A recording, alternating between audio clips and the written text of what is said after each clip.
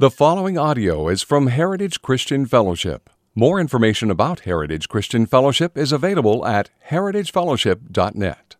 Slightly to the right. If you've never found it before, it's after Psalms, it's after Proverbs, before Song of Solomon. While you're turning there, just a heads up, and this is important, next Wednesday there's no church. Everybody say no church. Okay, here's why. Next week is Easter week, so we're having our Good Friday service in place of our Wednesday night service. So if you're planning on coming out next Wednesday, just shift it 2 days forward and come out to our Good Friday service. It's going to be same time, same place, except for we'll be in the sanctuary. Guys, seriously, one of the coolest and just one of the most cross gospel focused services that we do. It's a great time to come out and really get prepared for Resurrection Day. So if you guys are able to next Friday join us, don't forget no Wednesdays. Let some people know as well. So let's pray, and then we're going to jump into this new series.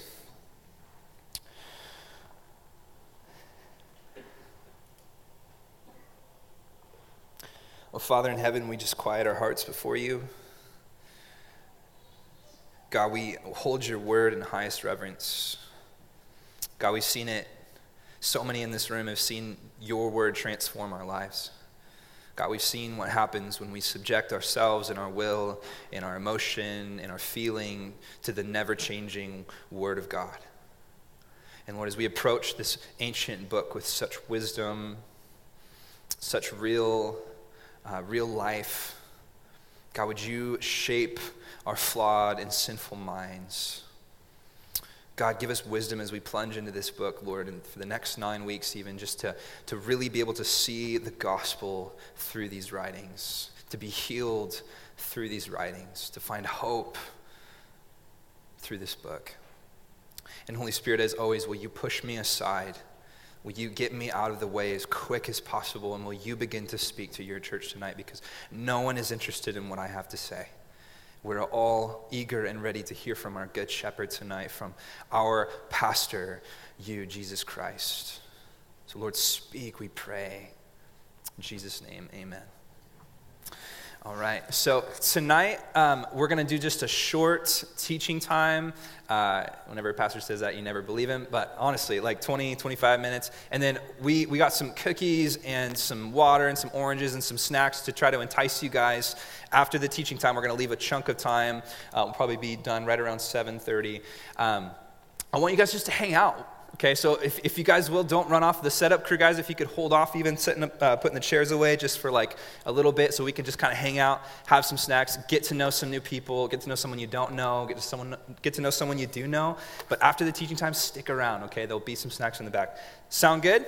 Capiche? Okay, cool. It's important that we get to know each other on these Wednesday nights. If we just come and leave, not as much happens as should. So, okay, Ecclesiastes, everybody there? Okay, let's dig right in. When I was about 8 years old, my family and I moved into what's called an adult trailer park. Okay, in a little city, a little town called Montague, California. Anybody ever been to Montague, California? Wow, crazy. More people have been there than live there.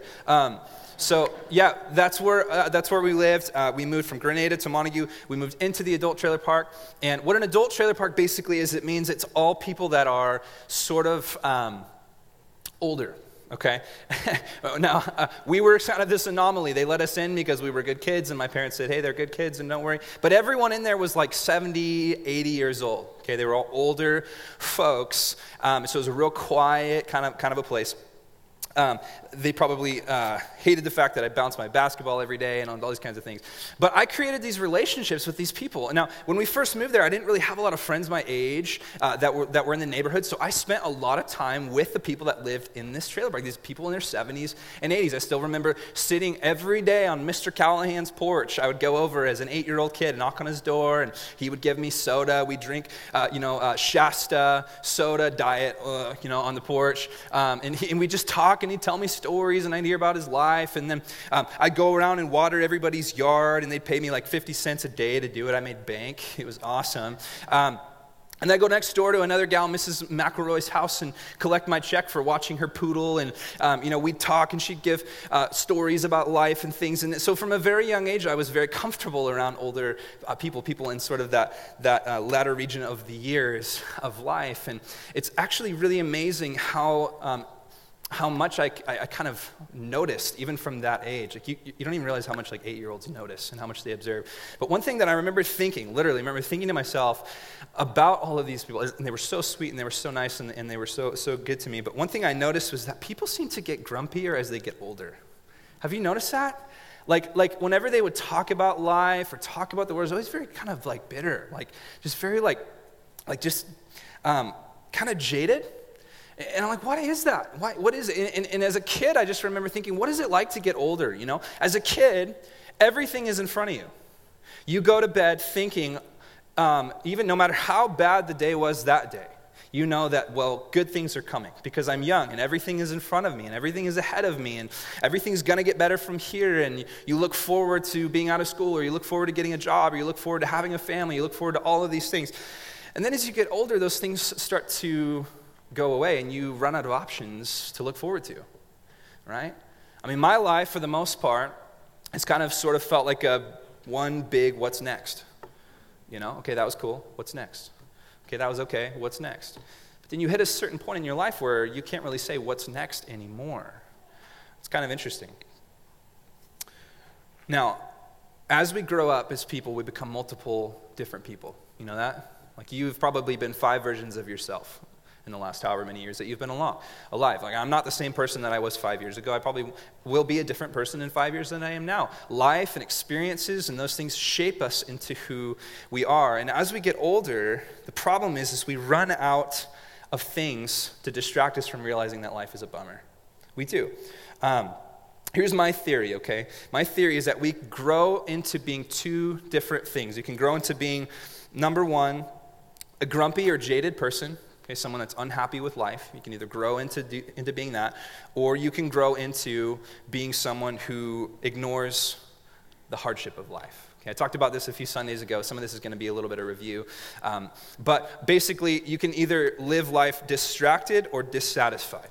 Okay? You can either live your life uncontent with life, discontent with life, or you can just continue to distract yourself from that. And I think you get good at one of these 2 things. So either you continue to be more bitter in life, or you continue to get better at distracting yourself from life. Now, my generation, I think we usually are better at getting bitter. We're the ones that feel like we should be able to express ourselves and our emotion through music and through art and all these things, and we're real quick to tell you when we're having a bad day.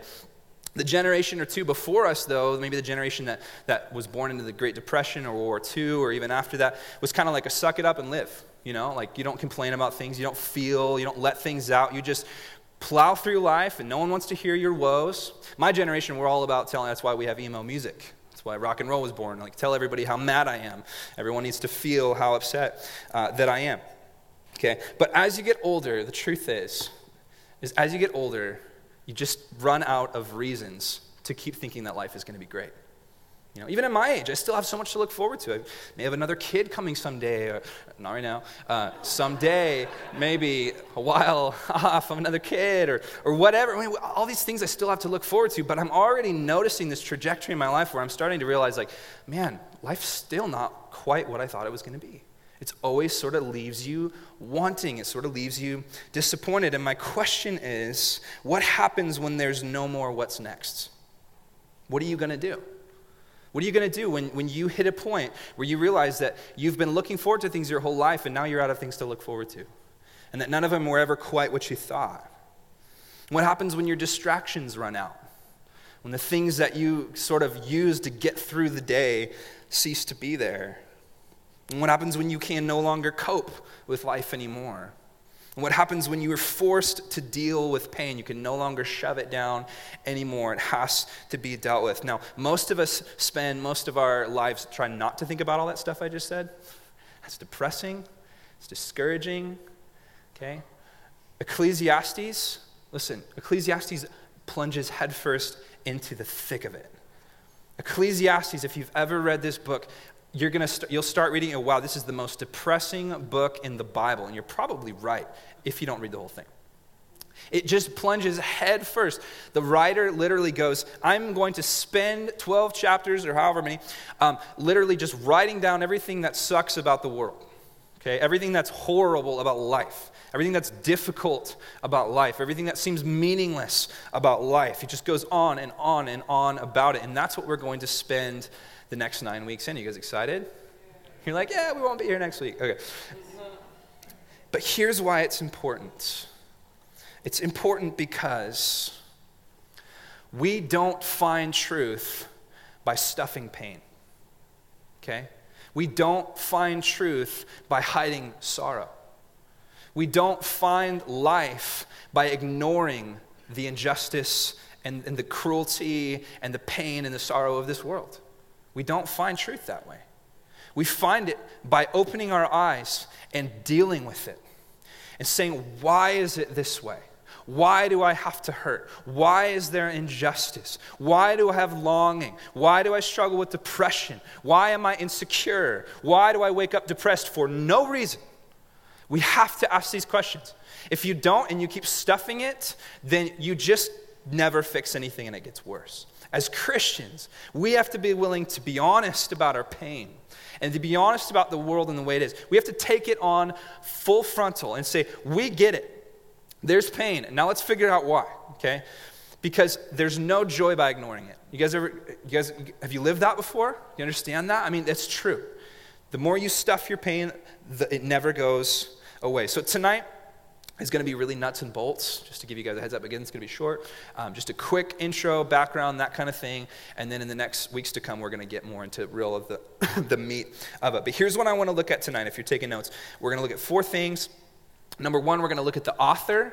I want to spend some time getting to know who wrote this book because, as you know, it matters. Okay, we need to figure out what perspective was he coming from when he penned what he penned. Secondly, we're going to talk about how to read this book. This is something that Ecclesiastes is very confusing on. How do you read this book? Okay, because it is a very specific type of book, as we'll talk about. Number 3, we're going to talk about why you should read this book. Okay, why you should read this book. And then fourthly, we're going to give a roadmap. I want you guys to see where we're going to go over the next few weeks and kind of know what subjects you can look forward to and what's going to be coming up. So, you guys ready for that? Let's jump in. Verse 1, chapter 1, Ecclesiastes. The words, everybody there? The words of the preacher, the son of David, the king in Jerusalem. I want to stop right there. Before we move on, I want to figure out who is the preacher. Okay, so this book of the Bible starts off by addressing the author in third person and referring to him as the preacher. Now, you guys all probably know the author is considered to be Solomon, okay? But it doesn't say Solomon. He refers to himself as the preacher, which is really interesting. And what the preacher basically means is the one who does what I'm doing right now. Stands up and declares to a group of people, communicates to a group of people. If you're familiar with the Greek term for church, do you know what it is? Ecclesia.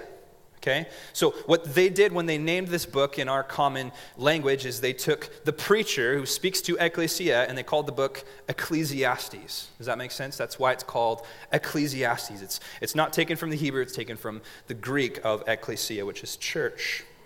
Most scholars agree that the preacher, the one who is proclaiming this book and the truths in this book, is none other than Solomon. So the real question is, who is Solomon? Solomon was not the only son of David. Okay? David actually had 19 sons that we know of. Okay, at least 19 sons that were named. So he had a lot of sons. He had a lot of wives. Okay, so that tells us a few things about what it would have been like to grow up as Solomon. Right? First of all, Solomon grew up as a duggar. Right, 19 kids and counting. Like, just thought of that one, just right off the top, guys. Come on. Anyway, sorry, the Duggars. Yeah, so he grew up in 19 siblings. So he grew up with a lot of people around him. Okay, he was a king's son in a mighty season of Israel where they were a superpower, where they were literally wealthy. And so he would have grown up probably in Jerusalem, in the capital city, with lots of wealth and lots of servants and lots of people taking care of him. As I said, lots of siblings. He would have grown up in the shadow of his older brother, whose name is Absalom. right? You remember in the books of Samuel, the story of Absalom, who was the king that actually went to war against his father, David, and ended up losing his life. Absalom split the kingdom for a season, and then after his life was lost, David took command again of the whole north and south. But think about this for a minute, okay? Think about Solomon growing up in the shadow of his older brother Absalom, and then having to deal with the baggage that his father had from his failed relationship with his older son Absalom. Okay? He would have some hardship there. Solomon maybe trying to press through to his father, to get to his father, and his father being very maybe guarded and maybe very emotionally withdrawn from Solomon because of his relationship with his older brother that went horribly. Absalom completely rebelling from David and trying to take the kingdom away from him. Okay, there would be some more than likely some issues there. And not only that, but Solomon grew up in the shadow of his father as well. Being the one to take on the kingdom, he would have had expectations put on him to be like his father, to be greater than his father. All kinds of issues. So, Solomon, let's start and talk about his greatness, okay? And then the list, which is longer, which is sinfulness, because men's list of sinfulness is always longer than our list of greatness, right? So let's start with his greatness. He did a lot of good things, did a lot of great things. As I already said, he took over the throne from his father, okay? He became king. He was the third king of the monarchical kingdom, which means that he was the third king to rule all of Israel before it was split into two kingdoms. He wrote 3 books of the Bible, okay, which is a pretty big deal. Okay, that's a pretty cool thing to put on your bucket list. I wrote Scripture 3 times. Okay, he wrote Song of Solomon. He wrote Proverbs. He wrote Ecclesiastes.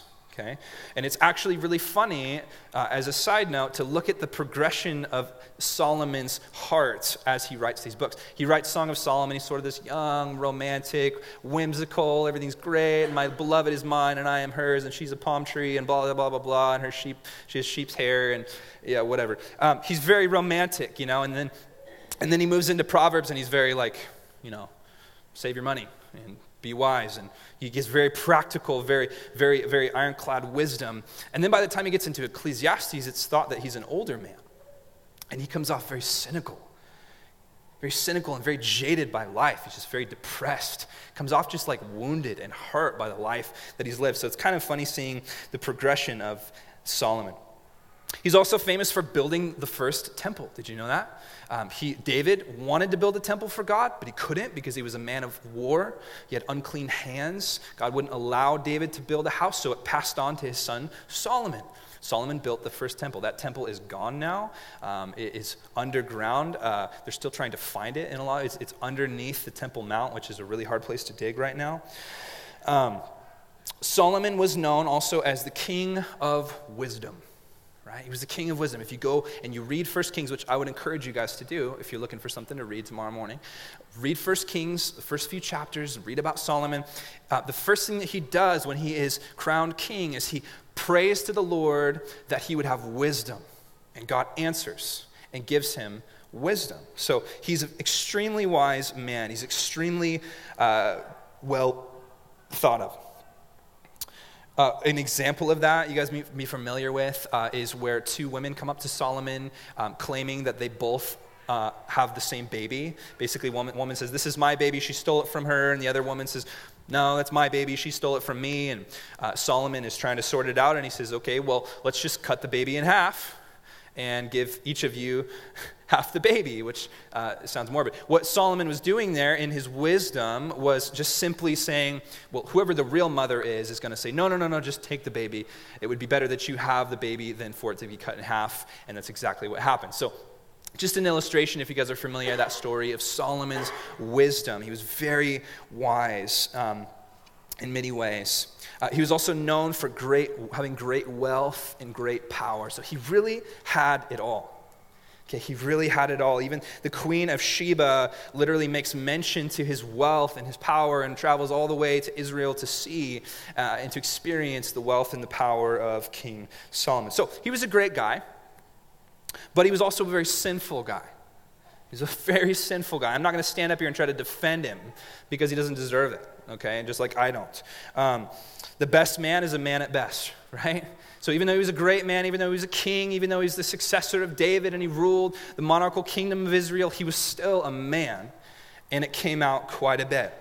His sinfulness came out in, first of all, he had 700 wives, okay? 700 wives. How wise can you be to have seven? I don't know. There's a disconnect there for me. If I had 700 clones of my wife, then it would be good. But I don't know if she can hear me or not. There's some points. He had 300 concubines. So 700 wives, 300 concubines.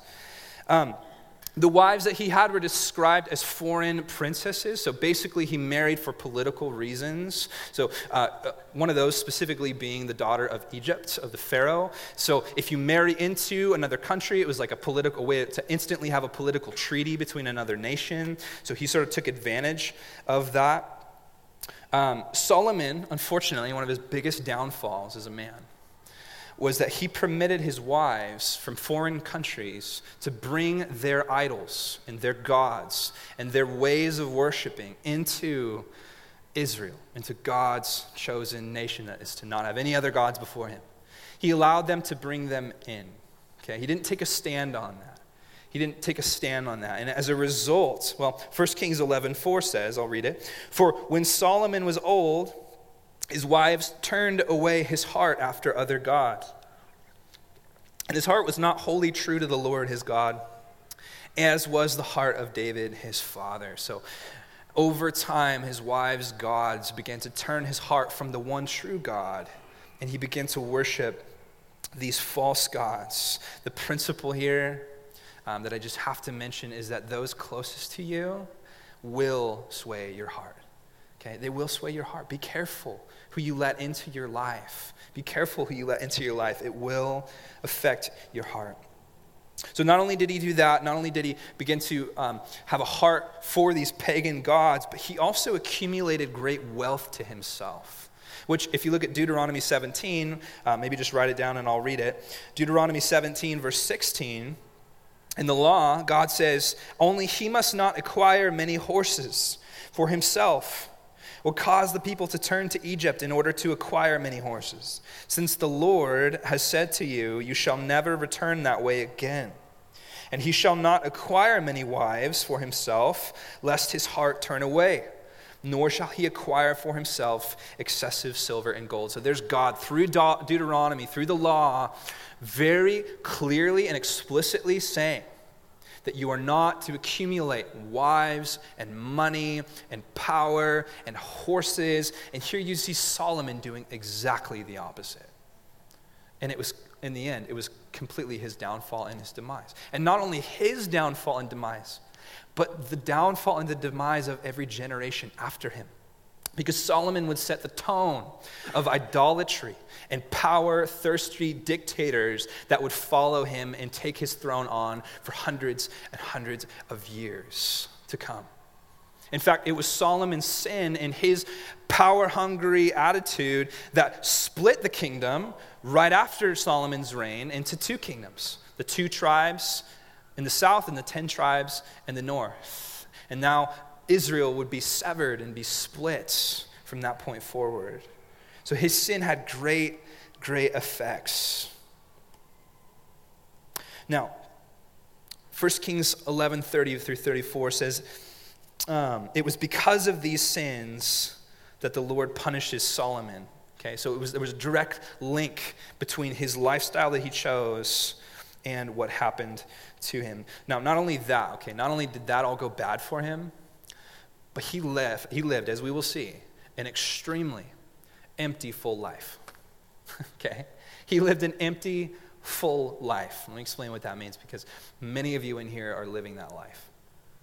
You assume usually that to live an empty life is to be someone that has nothing. Okay, so the only people that live empty lives are people that are maybe sleeping, down on Bear Creek, or don't have a house, or people in Africa that have nothing. But the reality is that most people that live empty lives have everything.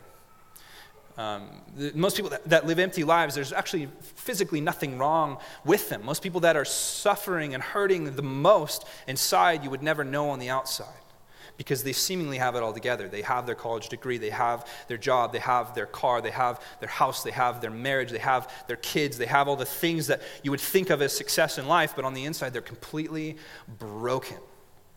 Okay, this is why we have to evangelize to everybody, okay? Because the people that often we think are the most well are the most sick.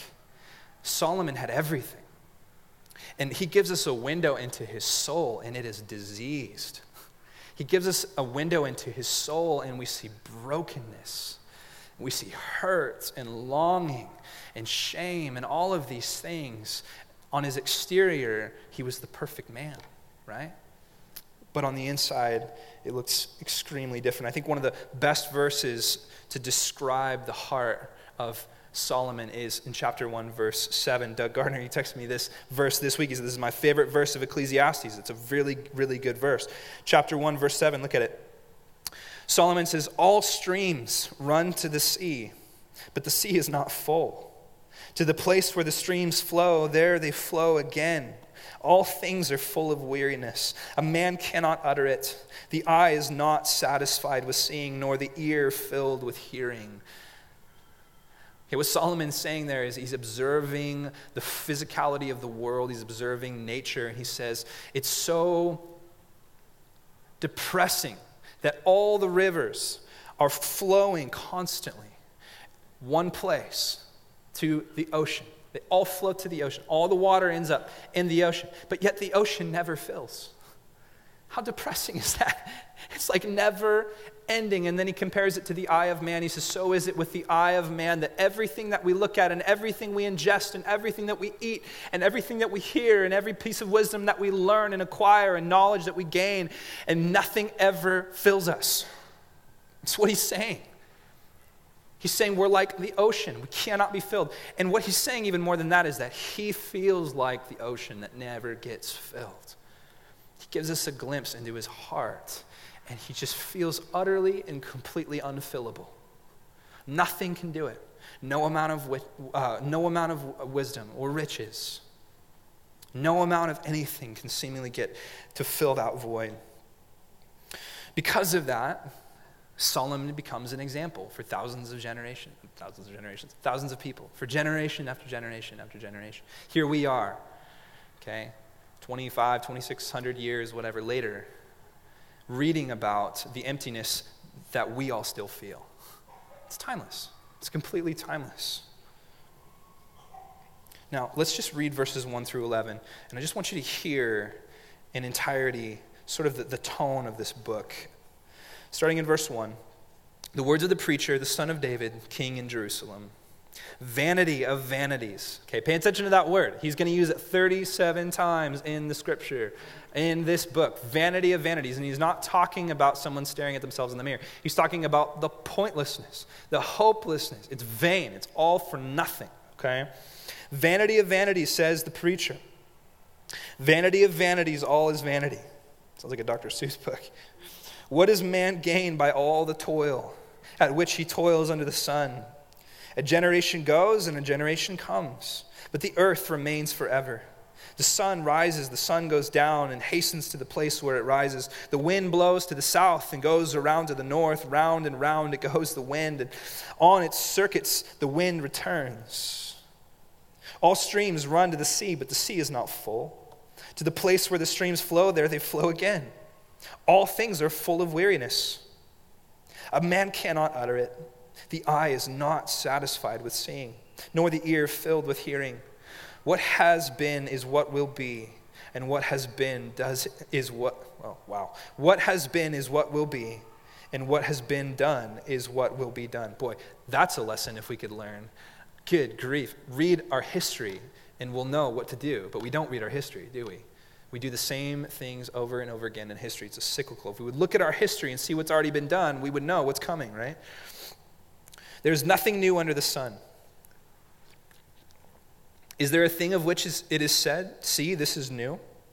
It has been already in the ages before us. He's saying nothing's new. Every generation thinks they're doing something new. They're dressing new. They're doing new things. They're modern. They're progressive. It's all been done before.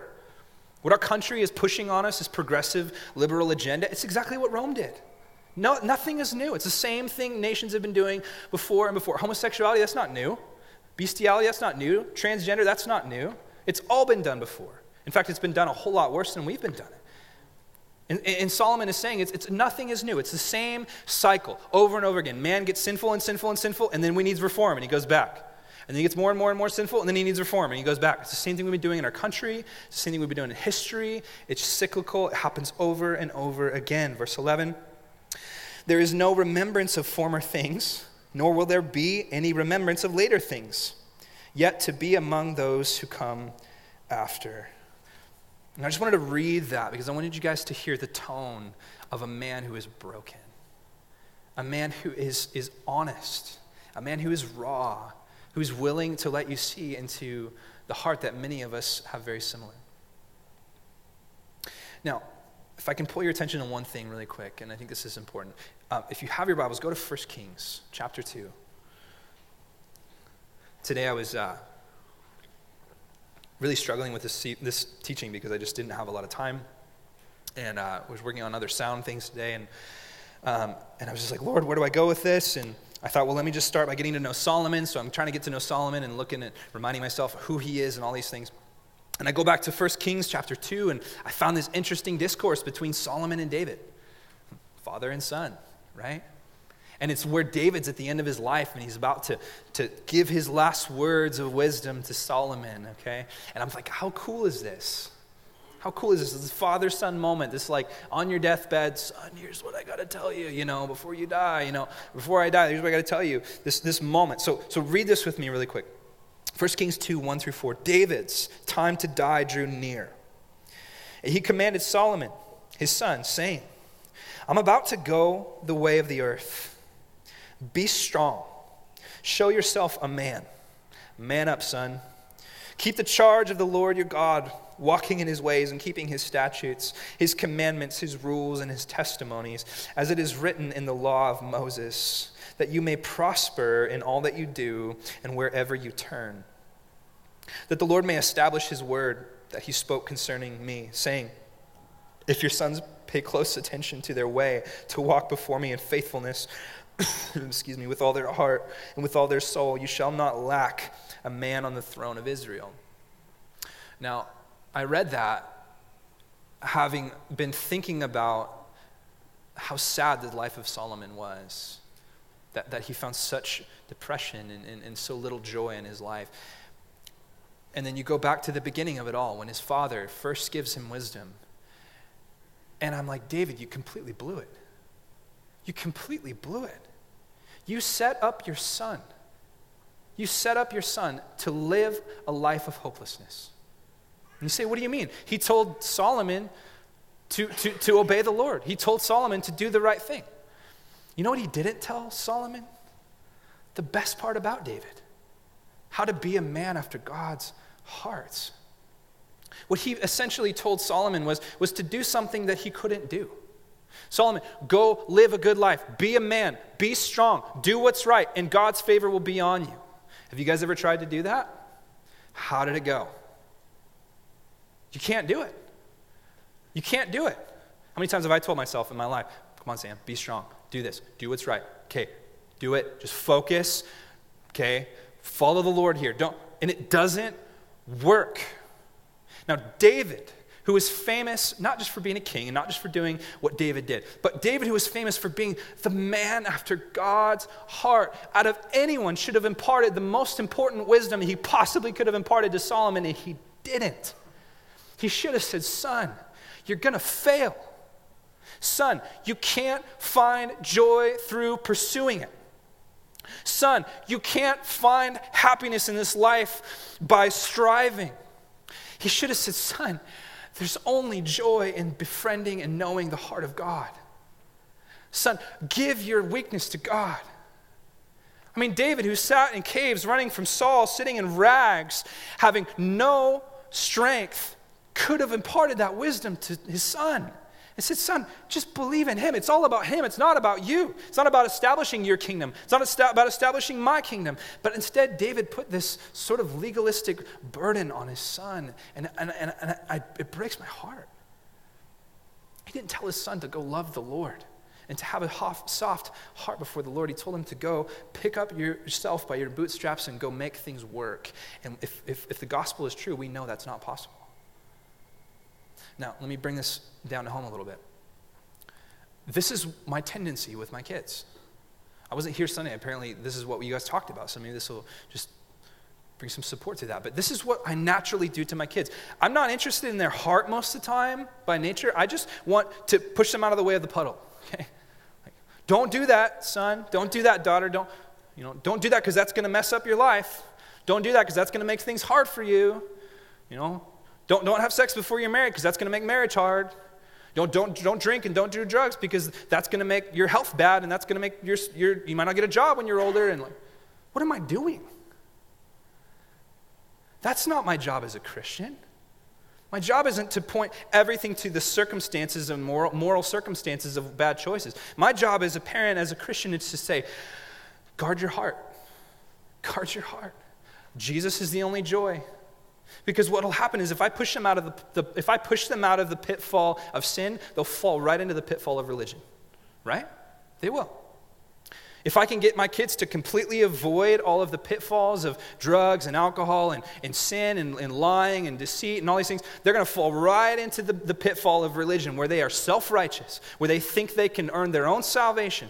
And they're even farther from God than if they would have gone the other way. We need to go for our kids' hearts. Go for our kids' hearts. Say, son, daughter, it's not about doing the right thing or doing the wrong thing. It's about trusting the right one.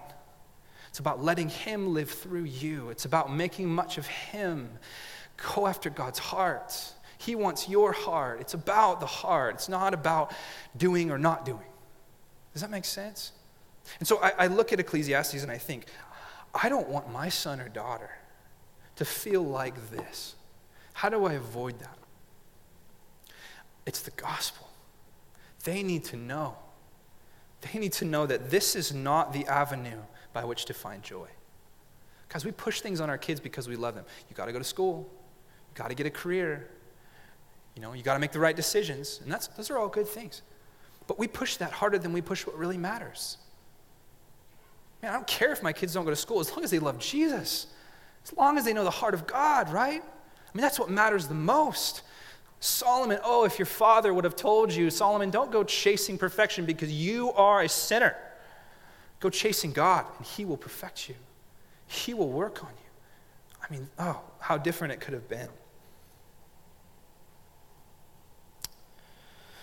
So, how do we read the book? Kind of changing gears back now to this. Sorry, I kind of went off on that. How do we read this book?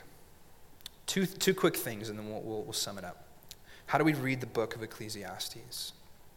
Before we can understand it, we got to look at two things. Number one, we need to understand the genre of this book. Okay, this is really where I think if you guys can tune in.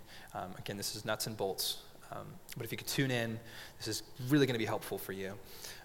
Understand the genre of the book. Okay, and what I mean by genre is that the Bible is written in different clumps. Okay, we have the genre, for instance, of the law, the Torah. Okay, Deuteronomy, Exodus, Leviticus. This is where God is giving his laws. God literally speaking to his people. We have the genre of history, narrative. 1 Kings, 1 Samuel, those kinds of books. We have prophetic genre, Isaiah, Revelation, etc. Apocalyptic, Revelation for sure, Daniel. We have discourse genre, where there's conversation back and forth. Much of Job is discourse. We have gospel, which is Matthew, Mark, Luke, John. Epistle, poetry. And then lastly, we have this genre called wisdom. In Ecclesiastes would sort of fall into the category of wisdom, the wisdom literature, okay? But it's kind of a blend. If you notice when I read it, it's very poetic in nature. It's very poetic in nature. So it's kind of a blend of like at the end we get to some wisdom, but the first 9-10 chapters are really just kind of like poetic. Like Solomon's just kind of like, blah, just letting it out. Just whatever's on his heart. So it's kind of a blend of those things, two things. But here's the important thing to know about Ecclesiastes, okay? There is a difference in the scriptures, and once you get this, it makes reading the Old Testament so much easier, okay? There is a difference in the Old Testament scriptures, and really all of the scriptures, between the Bible capturing man's heart and God speaking through man. Does that make sense? So the Bible does two things. It's a source for God to speak directly to you and I. Okay? He does that through Jesus Christ. He does that through the epistles. He does that through the prophets. God's voice. This is the law. This is his heart. This is what he does. And then there's other parts of the Bible that are literally just taking a picture of the way it is. You know what I mean? Okay, so Ecclesiastes is God allowing us to just simply see man for who man is, to expose the heart of man. A couple other examples of this would be the book of Job. You guys have read the book of Job. There is a lot of verses in that book that if you took that verse and put it on your fridge, it would be heretical. Okay, but God's not saying that. It's Job's stupid friends. Or it's Job in his flesh and his sorrow, saying things that are absurd. And what God is doing is he's allowing the Bible to be a testimony against man. He's allowing the Bible to be a snapshot of the need for man to be saved. Now, Ecclesiastes is very much that. You can't just take a verse out of here and put it on a mug, okay? Because much of this stuff sounds heretical. Much of it sounds hedonistic, meaning that life is just all about pleasure and things like that. But what God is doing through this book is he's allowing the reader to see a snapshot into man's sinfulness. Does that make sense? So those are two different types of scripture.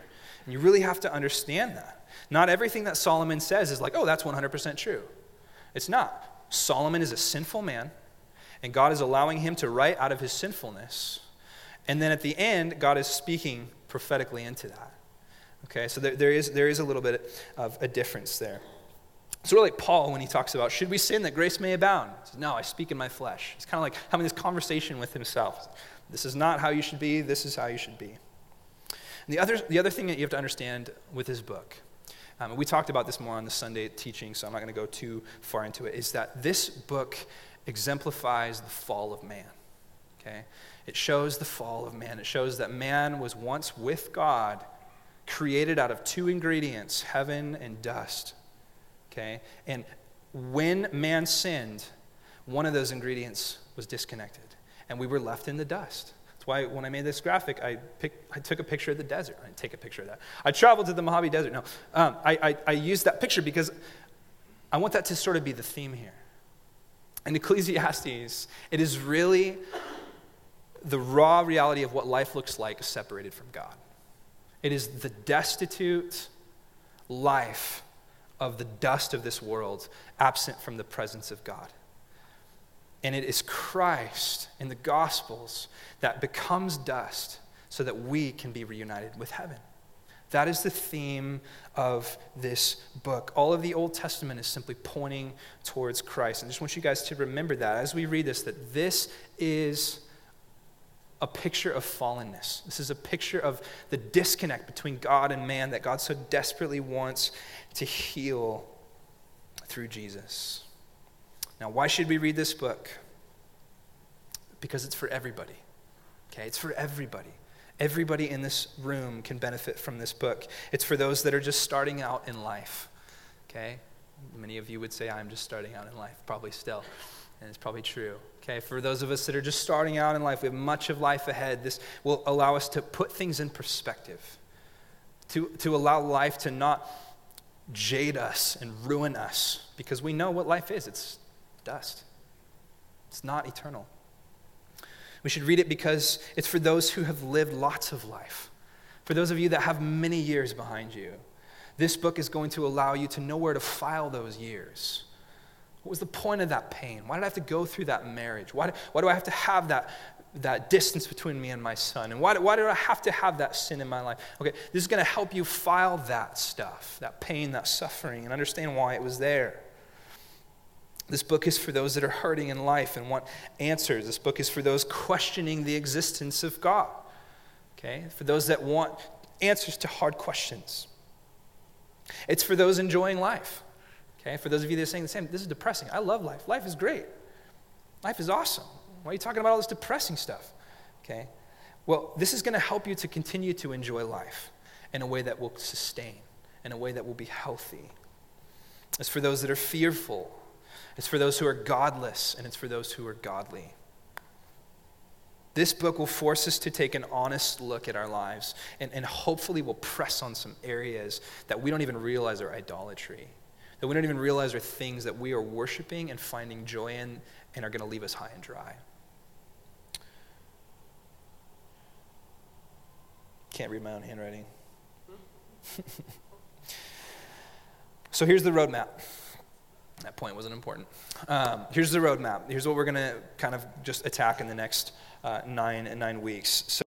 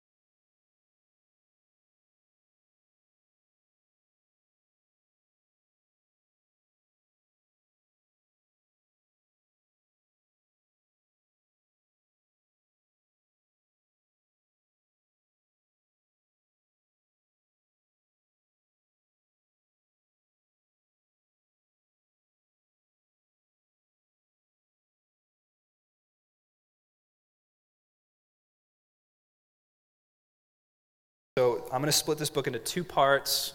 So the first half of the 9 weeks, we'll take on the first part. The second half, we'll take the second part. The first part is really just Solomon's life, Solomon's observations of life, okay?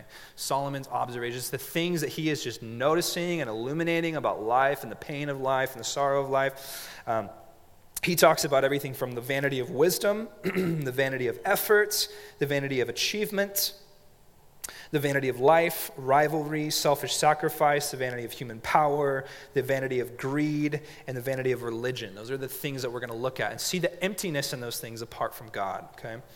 Hopefully that's going to really reach out into all sort of areas of our lives. And then the second part of the book is more of his conclusion. Okay, that's where he's going to look at the death and afterlife. We're going to talk a lot about the afterlife, a lot about death. Talking about man's limited wisdom.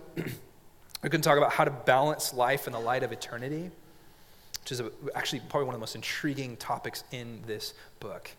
Okay, how do I live my life in light of the fact that this is all for nothing? If it all seems for nothing, then why do I go to work? I mean, there's reasons for this.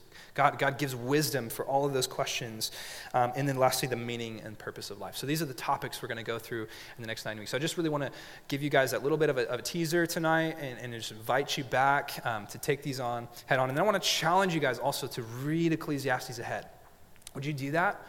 If you're looking for a place to read, or even if you just want to take a quick break from wherever you're reading, dive into the book of Ecclesiastes, read ahead, because what I would really love is for you guys to have questions in your head already when you come to this services.